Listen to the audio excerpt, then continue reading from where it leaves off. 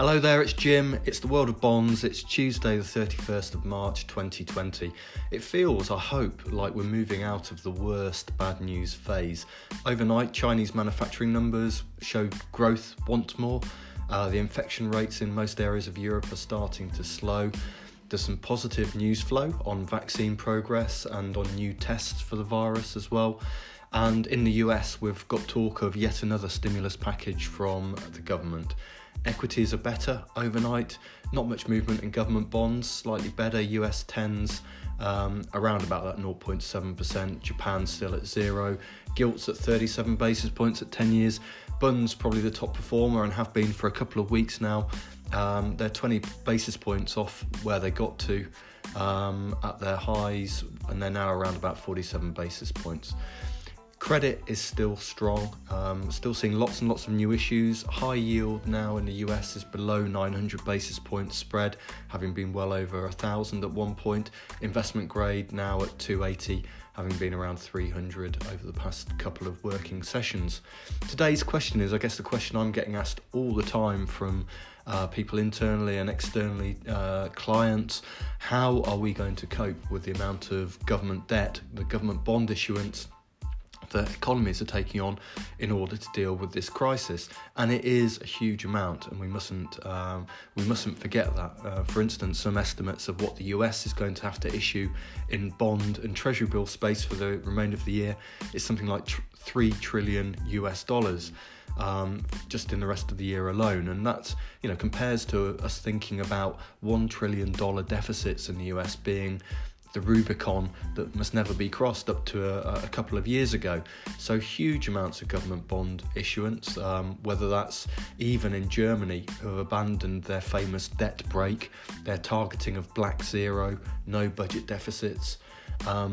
This year they're going to be spending 4.5% of GDP on fiscal measures in order to bail out the economy. So this is happening absolutely everywhere. Developed markets, developing markets, China, everywhere. And I guess the question for today is, what is the scale of this increased government bond issuance going to do to debt to GDP ratios? And I thought I'd kind of do this as a part one, and tomorrow I'd look at the answer, really. How is it that governments and societies are going to be able to de-lever to get debt levels back to normal, if indeed they ever do go back to normal? So today I'm simply going to quantify the size of the problem. Tomorrow, a real cliffhanger for you here on the World of Bonds. How are we going to deal with it?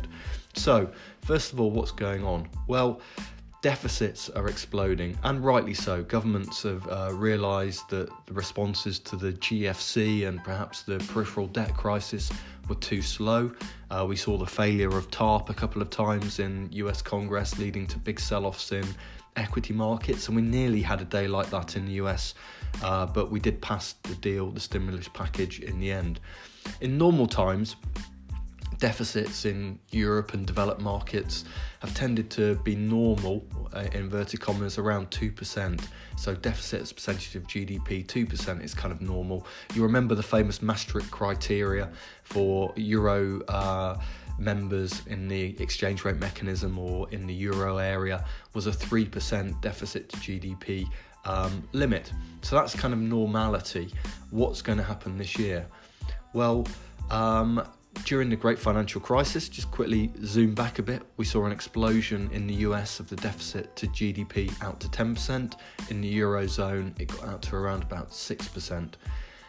This year and going forwards, according to Deutsche Bank economists, we're looking at more like a 14% deficit to GDP for the United States and 8% deficit to GDP for the Eurozone. So many times, anywhere between 4 and 7 times higher deficit levels than normality. So huge amounts of government spending, and it looks like the kind of 5% of GDP level is what's kind of been put aside for paying people who are out of work or self-employed, for funding health services, and most people have said we'll do whatever it takes to fund those health services and to provide bailouts for small, medium-sized companies as well. That's going to mean that if this continues, and this isn't merely a 2-month or 3-month thing, it may well be a very sharp recovery as we come out the other side, but nevertheless we can expect serious damage to be done to GDP around the world, trillions and trillions of dollars worth of damage to GDP. And as a result of that, we've got debt going up and GDP going down. So we're hitting both sides of the debt to GDP ratio. At the moment, let's go through a few ratios for you to show you where our starting points are. So France and Spain around about 100% debt to GDP.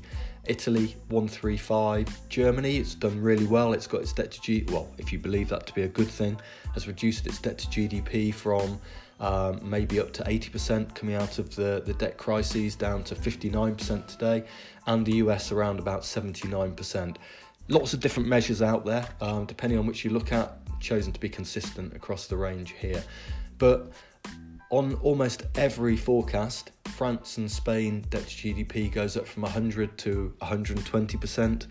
Italy goes up to 160%. Germany's back up to 70%, and the US goes through 100% debt to GDP. Remember, is this important? We'll talk a bit about that tomorrow, but there was that famous Reinhardt and Rogoff book, This Time is Different, that came out during the GFC that said when debt to GDP levels go above 90%, your economy starts slowing down. You might lose 1% of your annual GDP. That book was kind of widely discredited, and I don't think many people would disagree with deficit spending right now. It's the right thing to do. But nevertheless, debt to GDP levels are going up. When did the US last have 100% debt to GDP?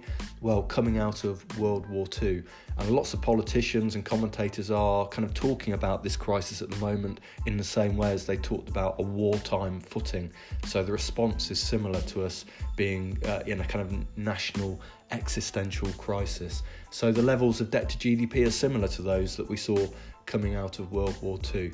The question I had, obviously, is how are we going to cope? What are we going to do about this? Should we worry about it? Well, I'm afraid you're going to have to tune in tomorrow for the answer to that one. Have a great day.